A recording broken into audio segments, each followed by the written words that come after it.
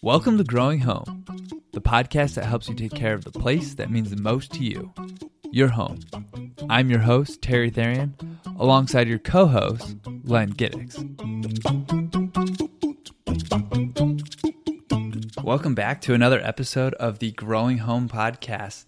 Len, we just got through an interview, our second interview, and our annual interview with Peter Geiger, the editor of the Farmer's Almanac. What a guy, huh?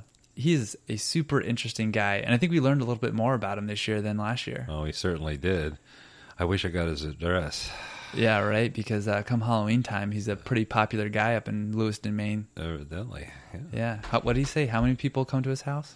like thousands. There's more than 1,000. Well, I guess you earn that when you're giving out 3 full-size candy bars. I barely get one. You know, Trick-or-treater here? Yes, and I buy full-size candy bars. You can have the whole basket if you want. Len's address. No, I'm just kidding.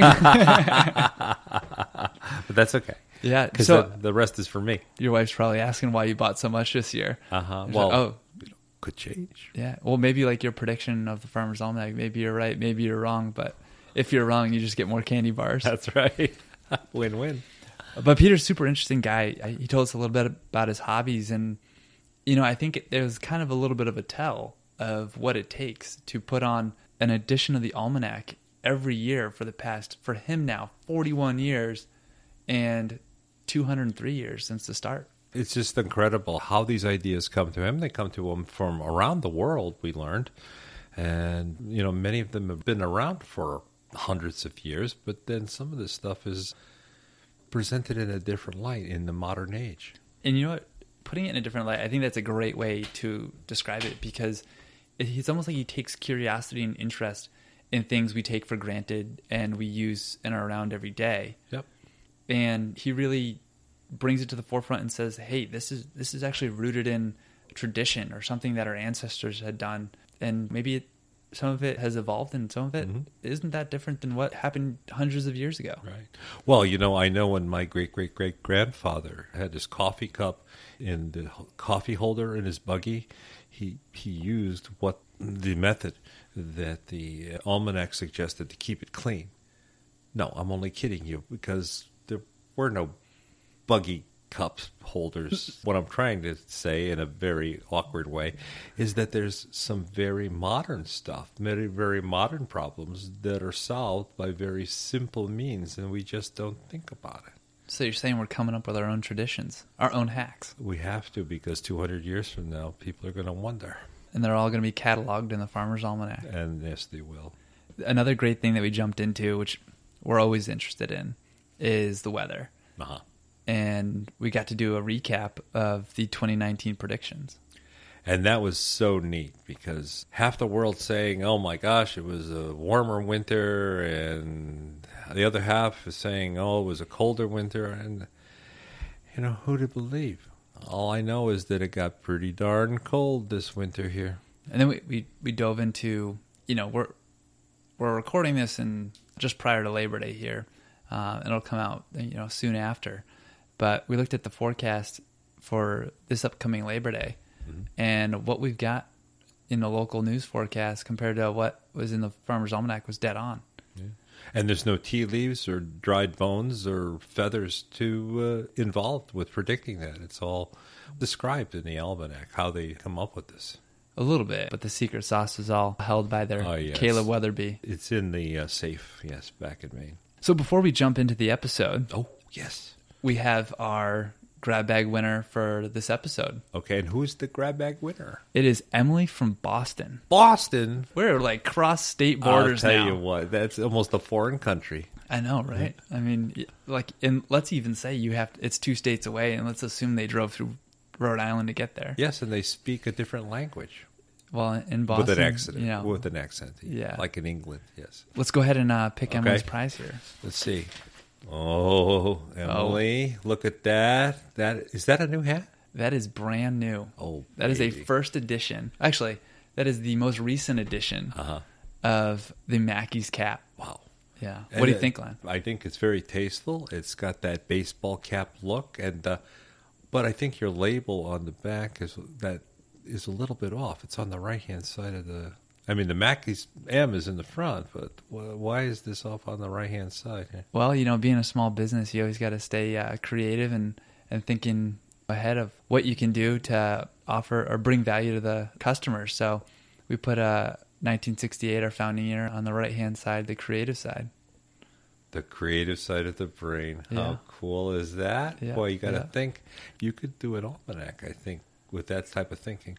Oh, maybe. I mean, I'll take it just to be a contributor. So, how do I get the chance to come up with a grab bag or a Mackey's cap? Can I buy these caps at Mackey's, or are they? Not this one. This one's a special edition that I had designed because these are. I'll be honest, it kind of suits my own fashion or what I like. But we do have some other great ones that I was actually overruled by the team. The ones that we have in the store for sale were the ones that the team liked. This one I took. This is the Sunday go to meeting hat. Yeah, and this is my personal project. Okay. So I'm really proud of this one, and my friends love it. So hopefully Emily will too. So congratulations, Emily. But in order to enter, all we need is an email. Just an email? Just an email. podcast@mackeysinc.com. That's podcast at mackeysinc, MACKEYSINC.com. And pretty much send us a question, thought, comment, anything. Or just email us to say that the podcast, I listened to the podcast and it put me to sleep. We'll accept that. We'll take that. Honestly, we just need the email so we can tell you won. That's right. Nothing to be afraid of. Yeah. So congrats, Emily. And then, Len, as we jump into now our episode with Peter Geiger from the Farmer's Almanac, we talked about something very important for me. Oh, yes, we did. What the Almanac's prediction means for my wedding in 2020 and whether or not it's good or bad. This is going to be neat and interesting, let me tell you. Yeah, well, I guess you guys will find out whether or not I got good fortune or if the wind's at my back for this one. So far as I'm concerned, you have good fortune, but we'll see what the almanac says. Yeah. Well, I think so far I've lucked out, so I hope my luck continues. Yeah, I think so. Well, here we go. Peter Geiger, the editor of the Farmer's Almanac.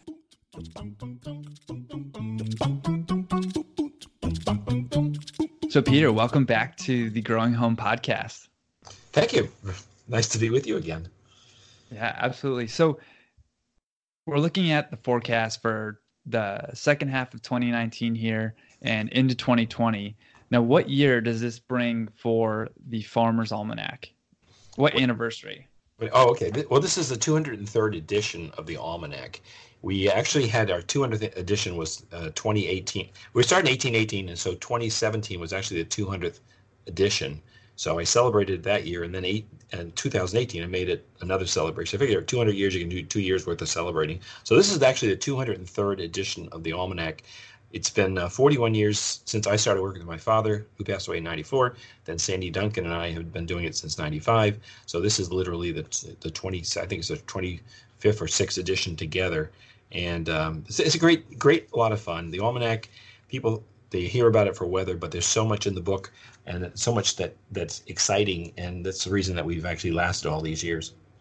So Len and I were talking beforehand, like what was hard for us to grasp is how do you continually bring the Almanac together, meet the deadline for like 41 years is impressive, never mind 203. Yeah. Are there ever any challenges to get it done on time or to bring it all together? Well, I think putting the Almanac itself together is fairly simple. In fact, when my dad was doing it, it was 48 pages. So think about it. All he had to do, and it was a job, was put together 48 pages of material. And then when Sandy and I took it over, we created a retail edition, which is 200 pages, and that's why that was a bigger effort to have more material. But then the real challenge and the real effort has been social media.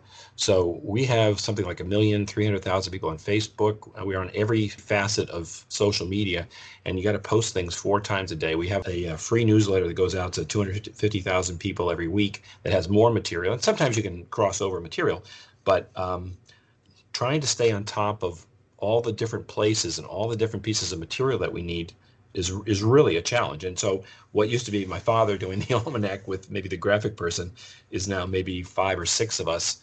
But the social media is what's really maybe the most exciting thing, because you're hearing from people from all over the world. I mean, I had somebody from Russia contact me because he was going to make his wife an apple pie based on an almanac recipe, and I wanted to know what butter was and what could he use instead of, he didn't know what butter was or margarine, whatever it was. So you reach out, and I even did an interview last week from a London newspaper. So there's interest worldwide. I mean, obviously the publication is the United States, and then there's a Canadian, but yeah, it's the challenge is right now is staying on top of and being relevant to social media.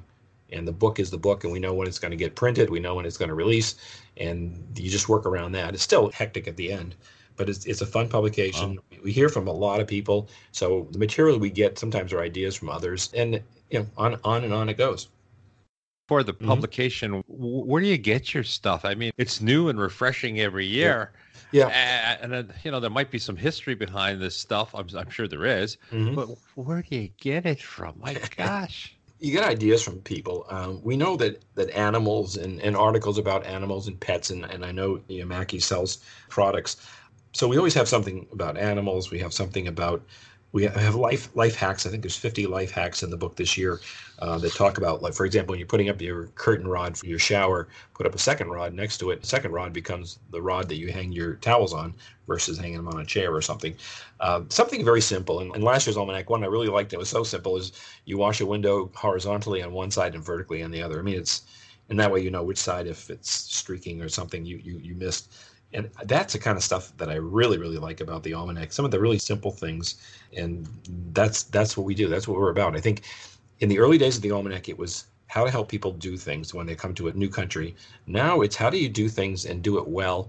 And I've been saying in the last 5 years that I think we're really relevant to the millennials. I believe this generation is the generation that's not going to want to waste things. It's going to want to recycle, repurpose, and not use a lot of chemicals. And so what can you buy to make something? So if it's icy out on your car and you mix vinegar and water half and half and put it in a bottle and spray on it, then it melts the ice. And if your path is icy, you can put cat litter down, you can put coffee grounds down. We have a bunch of things you can do to get rid of the ice or melt it quicker and not have to spend a lot of money and not have to have a bottle for every purpose. Peter, what's your definition of hack? I know what my definition was, but obviously you're different. I think it used to be called hints. Now we call it hacks. I don't know how hack came about. It sounds dirty, but it's not. It's a hack is a idea, I guess. I don't know. I wasn't expecting that question, but yeah, a life hack is an idea. Yeah. So talking about the millennials a little bit. What's your definition? Well, a hack is I've been called a hack before. Oh, you're using that verb. I'm using that hack. Yeah. Okay. All right. That's the only hack I know. Well, if you have a mold problem, you crush several cloves of garlic and stick a thing in a mesh, and then put it in the mold tunnel. They don't like the smell, and they go to the neighbors. Evidently, yes. That's wonderful. I'm going to use that, Peter. I'm going to use that. I work so hard for the garlic we grow that I don't know if I could do it. Well, you can use some cheap Chinese garlic for the moles, I guess. But so, Peter, talking about the millennials and now how much we love social media, you kind of talked about it. Like now, first you were putting out these publications. Now, the cool thing with social media is, you can put out stuff throughout the year, but you also can get that feedback. Oh, yes. I mean, now you can know who's coming to your site, what age they are, or where they live. And then if they came to your site and they actually bought something or did something, you can even figure that out. And this is actually our first week for the release. And the statistics online are so fascinating to know. You tend to think of the almanac as for somebody who's older and maybe female. And yet we know that 1 million males 18 to 30 maybe are going to the fishing and hunting page. And we know that 1 million women are going to go to the moon information pages. So it does help you identify what's of interest to people. Whereas the book, it's not always so clear because I don't have the immediate feedback. So the whole social media thing, which can be a challenge at times when people get off on tangents, is also very helpful. And not that I know a lot about you personally, but in a bigger scope, I realize how important something is. For example, there was something in the almanac we posted. Actually, we have it in this year's almanac, but we posted this simple thing about, do you cook your vegetables in hot water or boiling water or in cold water? So that was interesting. Yeah, we posted this graphic, and we actually put it back in the almanac this year because it's so popular. And if it's an above ground crop, you boil the water and then put it in because the membranes are thinner and it cooks quicker. And below ground crops, which have thicker and more starch in them, you put them in cold water and let it boil, and then that's how you do it. Well, the time we posted it, we had 4.5 million views on that one little thing over the course of like 3 or 4 days. 4.5 million. So sometimes you're really lucky and you post something that just goes viral, and other times you post something and it goes viral 2 or 3 years later, and sometimes you think it's really great and it doesn't go at all. But that's the whole beauty and value of the social media atmosphere, so that you're doing things that are of interest to people and you immediately know what works or what doesn't work. Were there any like big surprises when those channels opened up and you were able to get that communication back from all the readers? What are surprises in this day and age? I think there are times, no, there's times that you post something that's really nice, something sweet, like hugs cure all ills. And then you start getting these feedback like, well, it doesn't cure this, it doesn't cure this. Then, well, the whole idea is that a hug is a good thing and it helps. But sometimes people just have different takes on things. And then there are those that figure if I hug you, I'm going to catch what you have. So. Yes, and you're going to die. Yes. Well, you're going to die? Yes, you're going to die. No, because you hugged me and I'm contagious. I have a cold or something. No, but the whole idea is sometimes you post something and people just turn it around and turn it into something that it was not intended to be. But you know what? That's okay. I mean, the whole thing is you're engaging people online, and social media is very powerful. And we're in it 100% because we need to be. But that being said, we've got an orange and green almanac that I know is sold at Mackey's, and it's in stores. And when you pick it up, there's a feel to the publication. There's material in it. There's not the kind of, I would say, it's not the kind of thing you read from cover to cover sitting down in 1 hour, but it's the kind of thing that you read over time, and you pick up little gems that are useful in your life. And so it's not a publication for farmers, even though it's called Farmer's Almanac. I mean, there is gardening information and things of that nature, but it really is a kind of a life book, if you will. And so when people say to me or to Sandy, my managing editor, that my grandparents used to read it, well, yeah, they used to read it, but they read it when they were young and they were raising a family. And it's also the reason that sometimes I'll get a call from somebody saying, well, I got 50 different years of almanacs. What do I do with it? Well, it's because it's a reference book. And so people would keep them and save them because we have recipes in the almanac and things that people want to refer to. This year we have a recipe. Well, we always have a recipe contest. And so this last year, the 2019 almanac, was about kiwa, which I had no idea what it was. And we ended up having, several hundred submissions, and we had a first, second, third prize. This coming year in the 2020 almanac, we have a recipe on using bananas, and you have to use at least one whole banana. We did one on garlic one time, and it might have been a half a teaspoon of garlic. Well, that's not the recipe. But so this year we're looking for banana recipes, and if people get the almanac or go online, they can submit their recipe. Oh, that's cool. Yeah, you have a lot of varied subjects, but some of the pumpkin recipe, there's a couple of pages of pumpkin recipes and different way you can use pumpkin this year. Yep. I got to try every one of them. Thank you very much. Well, my claim to fame, and I'm not an athlete, is I paddle a giant pumpkin in a you do. regatta. And I actually didn't last year because it was the summer was so dry there wasn't any pumpkins, and what pumpkin I could get was going to cost me like $600 to paddle like a few hundred yards. And so this year the guy isn't growing them, and apparently it was so wet early in the year that it also did some damage to them.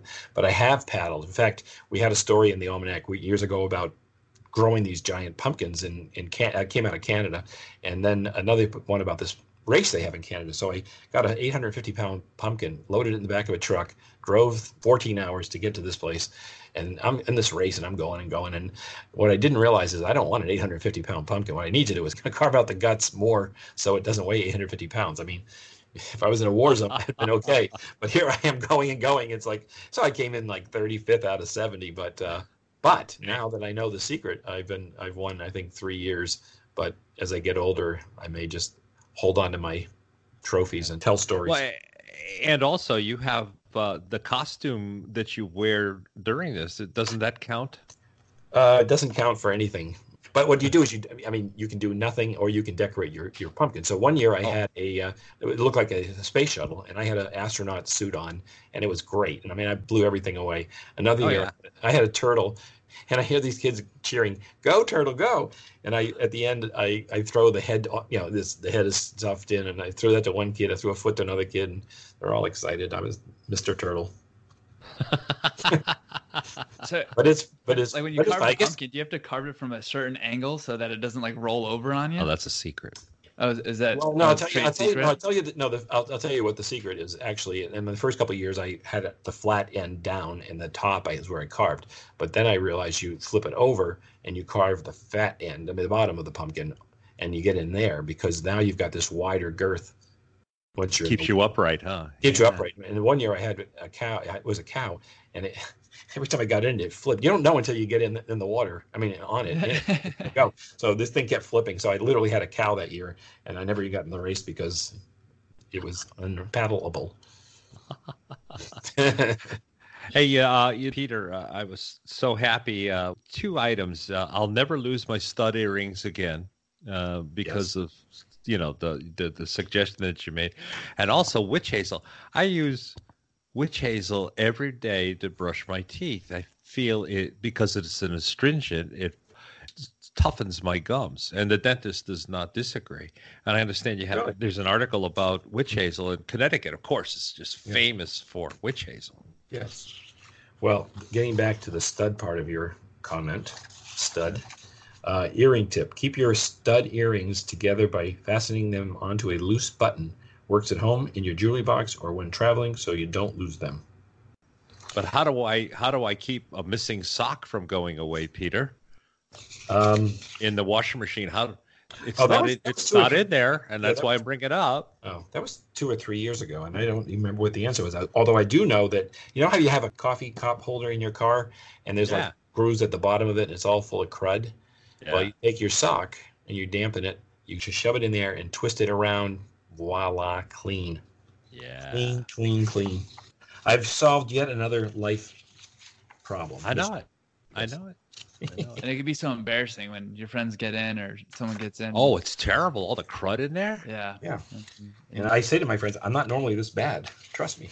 When you pick up your cup along with the sock, you don't need that fancy cardboard little sleeve they put on there to keep your hand from searing. That's so tacky.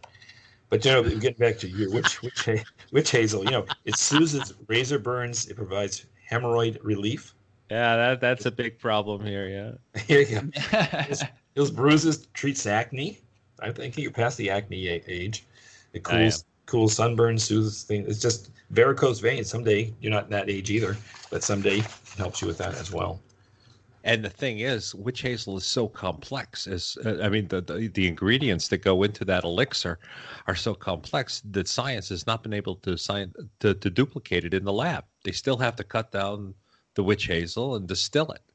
And there's probably 3 or 4 products you need in life, and if you didn't have anything else, you'd survive. And one of them is baking soda, one of them is vinegar, and witch hazel is another one. I mean, there really are only 4 or 5 things you really, really need, and then you can just mix things. I mean, in my drains at my house, what I'll do is I'll put baking powder, or baking soda, whatever, baking powder in the drain, and then I just pour vinegar in, and it just, it's like explodes. It opens it up. Well, what do you say, Terry? Should we ask him the question about the upcoming weather and what it predicts? The question for the Farmer's Almanac, huh? Yeah. I mean, this is very personal. Yeah. So actually, why don't we start with taking a look back at 2019? So how did last year's forecast compare to what we thought? Well, if you ask me, no, actually, we did really well last year. In fact, we did really well the whole last, if I take 12 months from when we last time talked. Last year we said it would be teeth-chatteringly cold and snowy.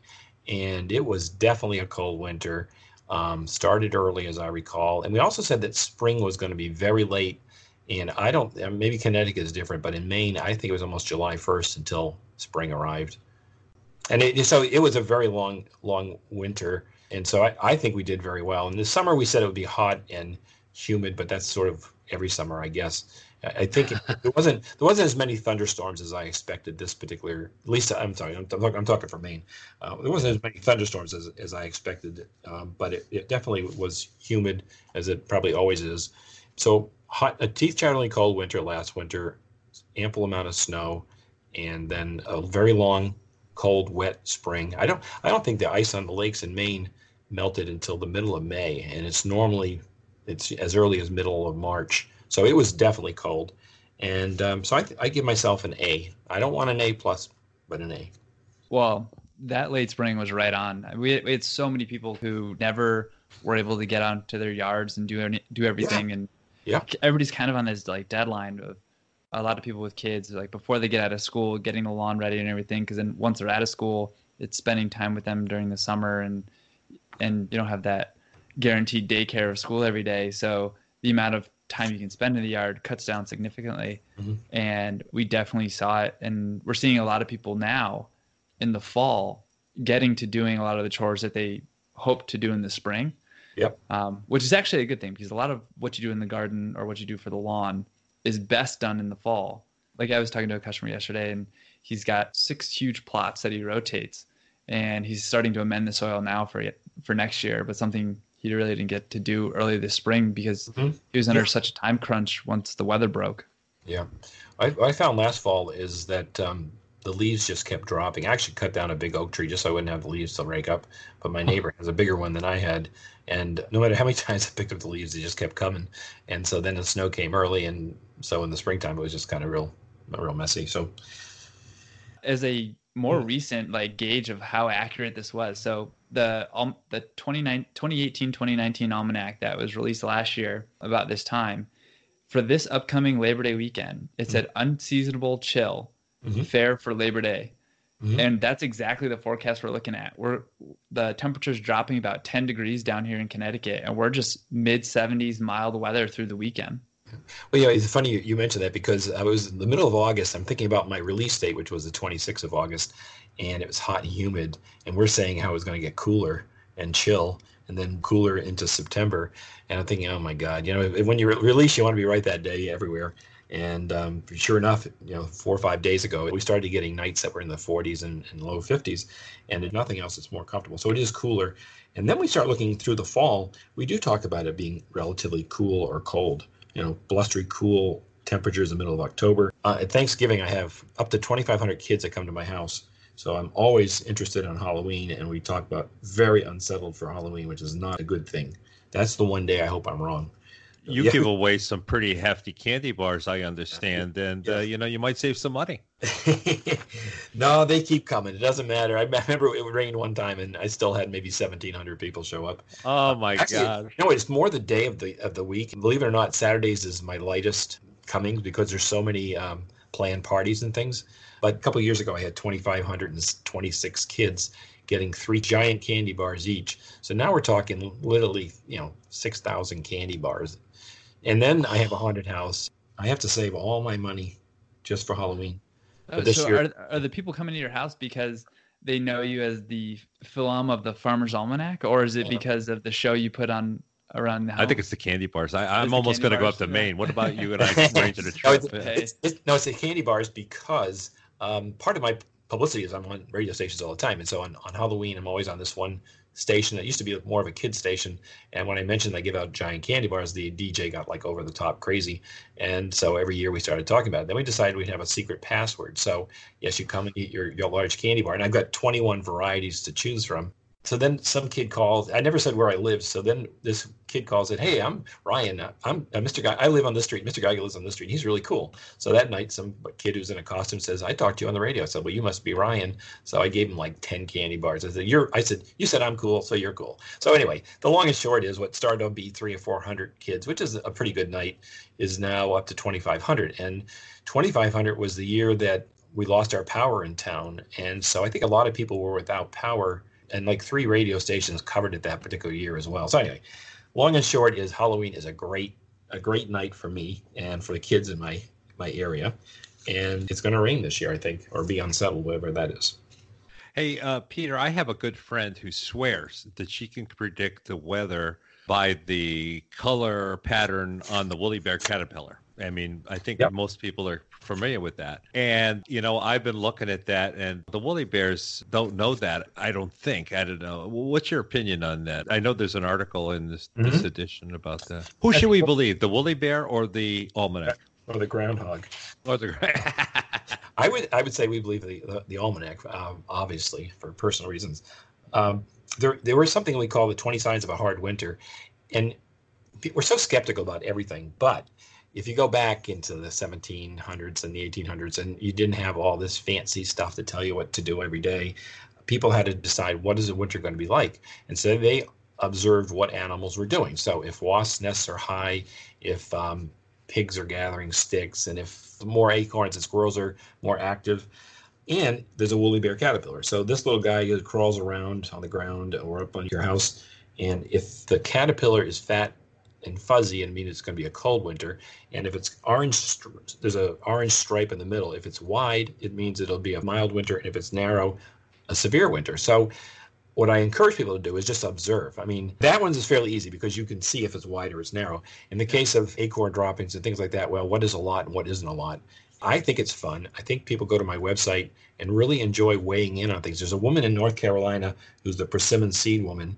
And when you cut a persimmon seed in half, the seed inside is either in the shape of a fork, I think it's a mild winter for a fork, a knife is a cold winter, and a spoon is a heavy snow winter. So every year she cuts her seed open, and she gives me, she cuts several of them open, then she gives me a report, and we post it. So I think there's nothing wrong with observing what nature's doing, because you know what? That's what happened years ago. Now, do they know exactly?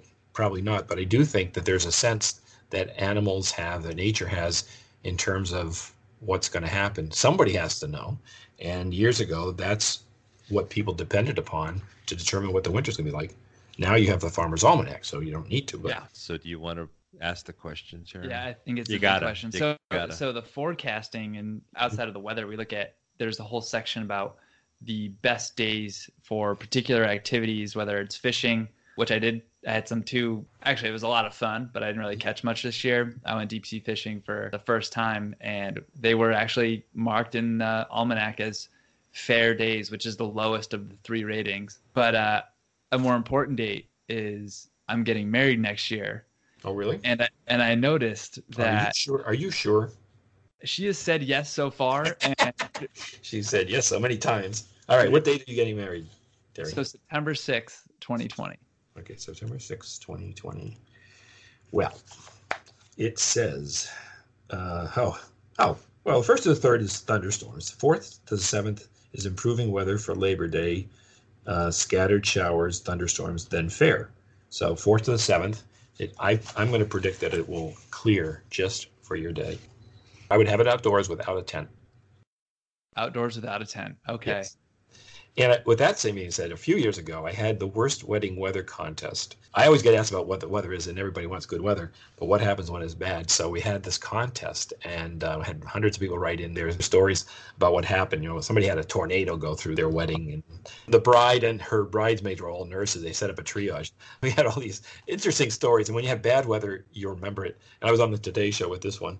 So I would say probably have a little tent in case it does rain, but it sounds like it's going to be rainy and then it's going to clear at the end. So I say it'll be good. And then there's the predictions of what the best days to do particular activities are. He's worried about this now, Peter. Okay. There's a calendar of best days to do everything. In fact, it was always about digging posts, castrating the bull, and those kinds of things. And then some reporter said to me, "Isn't there something more modern and interesting than that?" And I said, "I'm sure the bull would appreciate something else." And so we looked it up, and sure enough, there are calculations that you can do based upon the moon and all of that stuff. And so we have in here the best day to buy a house, best day to get married, best day to cut your hair. I've actually had people who have had cancer who look at the one about best day to cut your hair because it grows back better, stronger, who actually have told me that works. So we have what we call the best days calendar, and it has all kinds of neat information. Then we have a fishing calendar, and I think it goes poor, fair, best, and excellent, or something like that. And it's very popular, and it's just one of the features in the book. What Terry's interested in is if it's a fair, or what was the rating, Terry, on your day? I'm trying to find it myself. Fair's the lowest. I'll give you a little bit of time here. But he's worried about what does that mean? Does it mean that the wedding might have some problems, or that the marriage might have some problems? You see, now you got him guessing. I tell you what, let me know how it works out. Let me know what happens in a few years, and I'll be able to amend it. I think there are always rare exceptions. Okay, there is a thing about getting married, And so September, you want to get married the 1st, the 11th, the 14th, 17th, 18th, 28th, and 29th. Maybe you can change the date. No, it's the 4th to the 11th to the 14th. I think you're in trouble. Oh, boy. Sorry. Change the date. Go to Good, next yes. weekend. It's the 11th. I don't No, know. I was- We I was- got married by ourselves and Yeah, just a just little. celebrate that day. No, seriously. The stuff that's in the almanac, it's according to the signs of the moon and all that. And it's for people who follow it and enjoy it. And there are calculations as how it all falls into place. But I would say if you've got your date set, you actually got somebody who wants to marry you, and the weather looks like it's going to be clearing, I say you're good to go. You got Thank it you. from the I bless, guy himself. I bless the sacred ceremony. I appreciate that blessing, and I can't wait to report home. Yes. 200 years of dessert, Peter. My gosh, I'm on a diet, and I find out two things about my diet. First, you got this 200 years of dessert article, and I got to try every one of them now someday. And then with your fabulous firsts, I understand I'm on the ketogenic diet. It's working for me. I understand that's not the fad I thought it was. It's been around for a while. Well, first we'll start with the history of desserts, and Yeah. I won't bore you with every one of them. But in the 1820s, there were certain things that were done. In the 1870s, it was another kind of step forward where you were actually freezing things. In the 1920s, there was a lot of changes in the Roaring '20s, a lot of canned stuff for desserts, and then box desserts in the 1970s and so forth. When I was doing that 200th edition of the Almanac, and I was dreading this edition for about 15 years, thinking, I don't know what I'm going to do. I finally locked myself in a room for 2 weekends and read 200 back issues of the Almanac. And you realize that desserts in the 60s is different from the desserts in the 70s and 80s, and that there's always changes of taste. But then you mentioned we have this great feature. I mean, I think my favorite feature in the whole Almanac this year is Fabulous Firsts. And so there was a first weight loss diet was attributed to a guy named William Banting from England, who built coffins for royalties like King George III and IV and Queen Victoria. But however, he was a little pudgy guy. He was 5'5", 202 pounds. So he consulted a surgeon and friend wanting to know how could he lose weight. So he finally stumbled on a diet that helped him lose 50 pounds. And this diet was composed of low carbohydrates, high protein diet. So interestingly, the first diet has many similarities to popular diets of today. So he was able to shrink himself down so that he would fit into a casket when he died. How wonderful. How charming for him. The firsts are just great because there's one on first electric car. And so 130 years ago, somebody designed the first electric car, and it outsold gas vehicles 10-1. And then in 1907, there was 69 different electric vehicles produced across the country, and they were being produced in Toledo, Ohio, Chicago, and New York.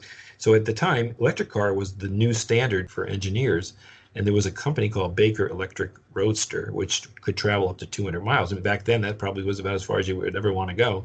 And so the electric car was in 69 different versions of it in 1907. So if you ask me when the first electric car is, I would say in the 1970s or something. We also have the first UFO sighting and the first, what else? What do we have? First 911 call and so forth. So, it's just a curiosity article, but it makes you that much smarter than anybody else. Oh, yeah. Speaking I'm of- 5 steps ahead of everybody. Yes, you are among the elite. Yeah. Speaking of smart, if you buy your almanac from Mackey's, you will know when the storms are coming, and you can go to the store before everybody else and get your milk and supplies before anybody else goes. That's the advantage of the almanac. That's the advantage of the almanac, as I see it. There's the snowstorms coming. It's 6+ inches. There's no more bread on the shelf in the grocery store, and we're running out of ice melt. And actually, I remember a truck delivering ice melt got stuck in the snowstorm. So the almanac's great to have. And Len and I always love the story about the hole in the corner. If you could just tell us that again, why that hole's there. Well, back in 1818, when almanacs were being printed, you only had almanacs and Bibles. So if you had a printing press, you printed almanacs and Bibles. And so there was hundreds and hundreds of almanacs. Most were called farmers. But because you didn't have bookcases, and there weren't really, quite frankly, any books, you took your almanac, and they were fairly thin. In fact, my almanac was 48 pages up until 1994. You would just drive a nail through the corner of your almanac and put a thread on it, and then you would hang it somewhere. So somewhere around 1918, because I think that's when I was looking through all the old almanacs, I realized that in 1918 we started to drill the hole for you. But the purpose really being to hang the almanac on a string in your favorite place. As a matter of fact, May 6th every year is National Read Your Farmer's Almanac in the Bathroom Day. So in my office at Geiger Brothers in the Farmer's Almanac headquarters, we have an almanac in every stall, hanging on a hook in every bathroom stall. This is how much we love our employees. We want them to have... Peter, in my household, the almanac has displayed on the toilet tank 365 days a year. I mean, you got a limited time to read everything in it, and I'll tell you what, 365 days, I don't know if that's enough. I don't know. That's why people keep them for more than a year. And by the way, there's another thing on love it or hate it. There's a segment I was talking to Sandy about. Okay, we need to do something on the weather. So, if you really love snow, you want to go to Alta, Utah, which is a population of 383 people, which gets 507.8 inches annually. If you like hurricanes, then you would most likely want to go down to Florida, because they've had 117 hurricane hits in the last 100 years, or not even 100 years, 75 years. And if you like sunshine, you go to Yuma, Arizona, because it's 100 degrees like every day of the year, and it's also completely sunny. And if you like clouds, you go somewhere else. So we have this article about if you like extremes, we can provide it. I was interested in the article about wipers up, wipers down in a nice storm. And I prefer wipers up. My wife says wipers down. Mm-hmm. And tell me, Peter, am I right? Maybe. And my wife, maybe for this one time, is wrong. This your wife or your wife to be? No, this is my wife of 40 plus years. Okay. Yes. All right. Oh, okay. So this is Len I'm talking to. All right. Yeah, this is Len. I'm sorry. Yeah. I couldn't tell. I'm sorry. Well, turns out there is no right or wrong. The argument was for putting wipers up, obviously, so it doesn't get ice to the window. But the argument was that the spring would break on the wipers. As it turns out, it's not true. They're made to be able to do that. So the last couple of winters, I've been doing a survey of big, because we get big storms up here in Maine, and I would say about a third of my employees have their wipers up. The rest have them down. I, on the other hand, always bring a tablecloth. When I close the door, I close it. There's two doors on the front of the vehicle, and I cover it, the whole windshield, with a big tablecloth.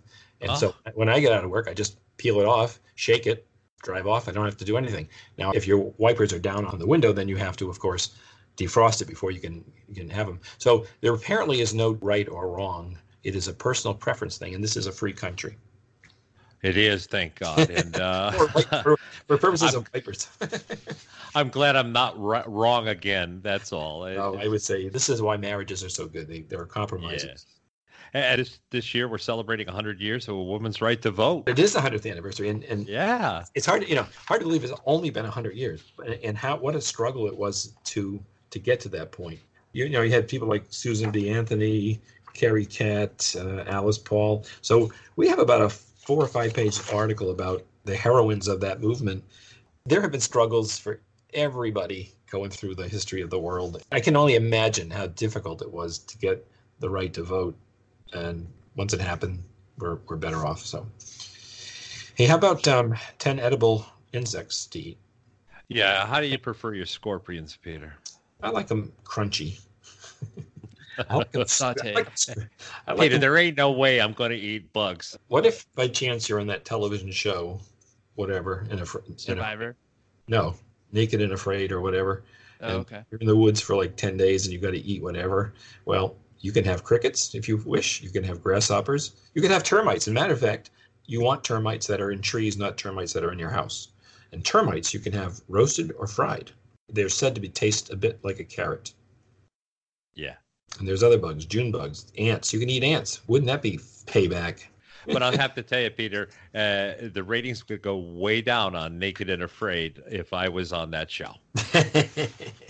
Well, I'm just saying if you were. But there are people who actually eat insects because they're actually healthy. And our ancestors probably ate them all the time. Like we eat popcorn. They were just eating crickets or whatever. And I've heard that may be the protein source of the future with the growing world population. There's plenty of insects, and we haven't tapped into that yet. We've tapped into the oceans and the skies and the land, but not the bugs. But if you do by chance have a cricket or a grasshopper, be sure to remove the legs. If you like eating a lobster leg, you don't want to do that. You want to clean it out. And I understand the color of the bug makes a whole bunch of difference as to whether it may be toxic or not. Yes, something. You don't want ones that have a red stripe on them. But what do we say? Okay, you want to stick to insects that are black, brown, green, or cream/tan colored. Yeah. And do not eat ones that are bright yellow, red, or orange markings. They may be poisonous. Okay. Well, I have a confession to make that my granddaughter and I were feeding the chickens some freeze-dried mealyworms that I bought from Mackey's. Oh, yeah. Yep. And they were devouring them. My gosh. And so she asked me, she's about 5 or 6, and she asked me if we could eat them. And I know that we can, and I'm not, what's a couple of mealworms and fun. And so she enjoyed them, and I had to stop her from crunching on them. Well, they can be oven roasted and salted or marinated with garlic, ginger, soy, and stir fried. See, the endless recipes with this stuff. Yeah, I really think that could be a very much a untapped resource. I know in pet food. But you're actually right. No, that's actually a great observation. And there's a ton of research in pet food right now as if that is a solution to some ailments or allergies that dogs have by giving them an insect-based formula. Usually our pet food takes, trends from human diets. Like quinoa is now really popular within pet food as an ancient grain. Hey, is there anything that you wanted to bring up that we missed before we move on to some of the things that you provide? You've already mentioned the emails and there's a newsletter. There's any which ways to get the almanac. My preference, of course, is to go to Mackey's and get the orange and green covered because it's there, it's in your hands, it's at the bathroom, it's wherever you want it to be. But there's also a version you can download to Kindle, I think to Nook, and then you can also get certain electronic booklets we have that are based upon maybe the gardening information or very specific aspects. And then you can sign up as a member and you can be a member for free and get, I think, 2 months of weather, but you can also sign up and get all access, which gives you access to everything in the almanac for a small fee. So, we're trying to be wherever people want to be, and we get postings of pictures, Pinterest, and we are everywhere we could possibly be, and the topics are almost endless with the Farmer's Almanac, whether it's the life hacks / helpful hints, or it's gardening, or it's fishing, or pet care. We have an article about the fleas on pets, how to get rid of that. Then there's the debates like the wipers, that's big time debates that go on across the country. Interesting articles like the women's suffrage, which I think is a fascinating read. And then the curiosity things like the love it or hate it. Where are the extremes in terms of weather? Peter, I think you've overlooked one of the most fascinating things about the almanac. Certainly, you've done a lot of work with those articles and putting all this together, but it's the advertisements that are great entertainment for me. I don't know where you get these things. We just make them up. We've gone from ads in the 90s that were just, I don't know, hearing aids and I don't want to say old person kind of things, but we've gone to some really kind of cool things. Which one is your favorite? The Biffy bag. I mean, when you're out there on the trail and you got to go, and there's no logs around to squat over, a Biffy bag is a handy thing to have because you put it in your pocket or you put it in your fanny pack, and then voila. Well, Len, if you eat too many insects, you need your Biffy bag. I like, there's an evaporator, which is a simple portable piece of equipment for your homestead hobby, syrup making. So it's an evaporator. An evaporator. And by the way, there's an article, and I don't think I've mentioned it yet, what's in season. And when you go to the store, there's always apples and there's always all this and that. But what is the best season for which fruits and vegetables? And we have it for all the regions of the country that we talk about. And what is the best product to buy in the wet seasons? Because you're always going to have, like in Maine, you get strawberries from California, but they're like rocks. So, well, I'll tell you what, I'm glad I have my paper copy from Mackey's on my toilet tank, and I refer to it all the time. It's just, you never get tired. I never get tired of this, looking through here. And hopefully you save it from year to year, too. We do talk about weather, but you know what? It really is about all the other things. And it is about making life better, easier, simpler. The little things like the curtain rod, I would never think to do that. I used to complain to somebody that every time I opened my drawer, the top of a wax paper container or something would get jammed. So I was told, well, just turn it a quarter turn so it opens to the right and it never jams. I put that in the almanac, and sure enough, it's simple enough. Check that off my hard list. And here I've been bringing it out to the outhouse because the Sears catalog is getting a little thin. This is a lot. This is a lot lighter than the Sears catalog. So although this past year I really thought about, you have it in the bathroom and that's not really, well, I guess you could argue, but it's not really a place of action. Speak for yourself, buddy. My preferred spot now is either in the shed or we have a rack in the left-hand side of the garage where that's all of our stuff for going out and planting grass seed or working in the garden. We keep our gloves there. Our boots are right below it. Mm-hmm. And it's like the best thing to check because like even if you want that extra boost of, hey, this is the right day to plant or this is the approaching frost date, having that at the ready, like right when you're about to go out there and do some work in the yard or my fishing pole's not too far off before I go fishing, it's right there, a quick check. Well, that might be an interesting question for the 2021 edition. Where do you keep your almanac? Well, I think we did a survey online with. Oh, you did? And 50% were the bathroom. Of course. 20% was kitchen. There's a lot of recipes in the almanac. Yeah. It is a personal preference thing. And if you're really smart, you might buy 3 or 4 copies at Mackey's, and then you have them wherever you are. I mean, you could have one on the coffee table. I mean, what a perfect thing to have. Now that I think about it, I'm not sure why Kohler or one of the toilet seat companies is not sponsoring or advertising in the almanac. I know. There's an idea. Responsible for so much of the use, but it's probably competition from the Biffy bag.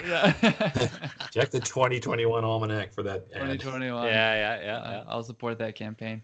Well, Peter, this has been great and always interesting talking to you. And thank you so much for taking the time. I know with the release of the 2020 almanac just coming out, you've been super busy and really appreciate you giving us a call today. Thank you guys very much. It's been a lot of fun. We've gotten into the meat of the publication, and what winter will be what winter is. But if you have your almanac, you're prepared. Absolutely, that's true. Great. Well, thanks again, Peter. Really appreciate it. We'll see you, Peter. Thank you. Thank you all for listening. For notes from this episode, visit the podcast section of our website at mackeysgrows.com. Also, we'd love to hear your topic ideas or questions, so drop us a line through our website's contact page. If you found the information in this podcast useful or simply just enjoyed our chat, we'd truly appreciate it if you could leave a rating and review on your preferred listening app. It helps share our show with others and lets us know to keep working hard. Thanks again, and remember, where that is in which you love, that's home. Mackey's, where the home grows.